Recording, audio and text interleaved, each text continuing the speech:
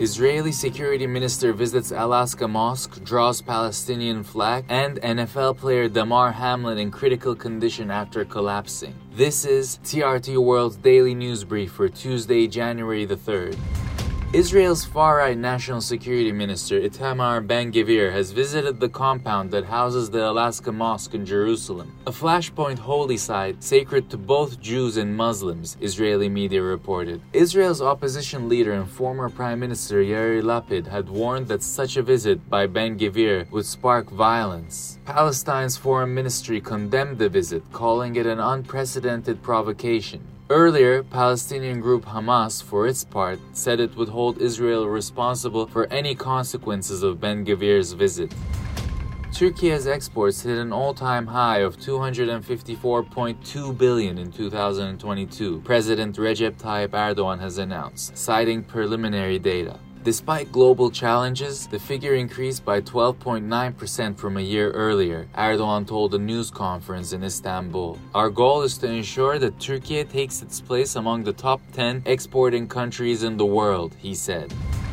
Sweden has launched the biggest wolf slaughter in modern times as nature agencies warned that it could severely harm the population. The government has given permission to hunters to kill 75 out of the 460 wolves currently roaming the country in an attempt to reduce their numbers. But wildlife organizations argue that Sweden's wolf population is relatively low compared to Italy, for instance, where there are more than 3,000.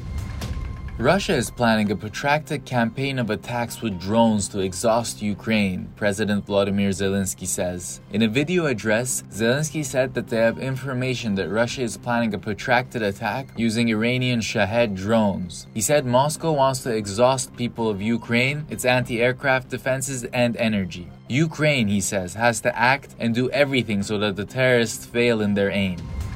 And finally, Buffalo Bills safety Damar Hamlin was in critical condition after being given CPR and taken from the field in an ambulance at a National Football League game against Cincinnati. The 24-year-old briefly got to his feet after making a tackle on the Bengals' T. Higgins, but then fell on his back.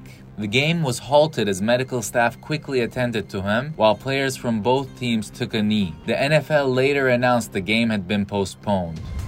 And that's your daily news brief from TRT World. For more, head to trtworld.com.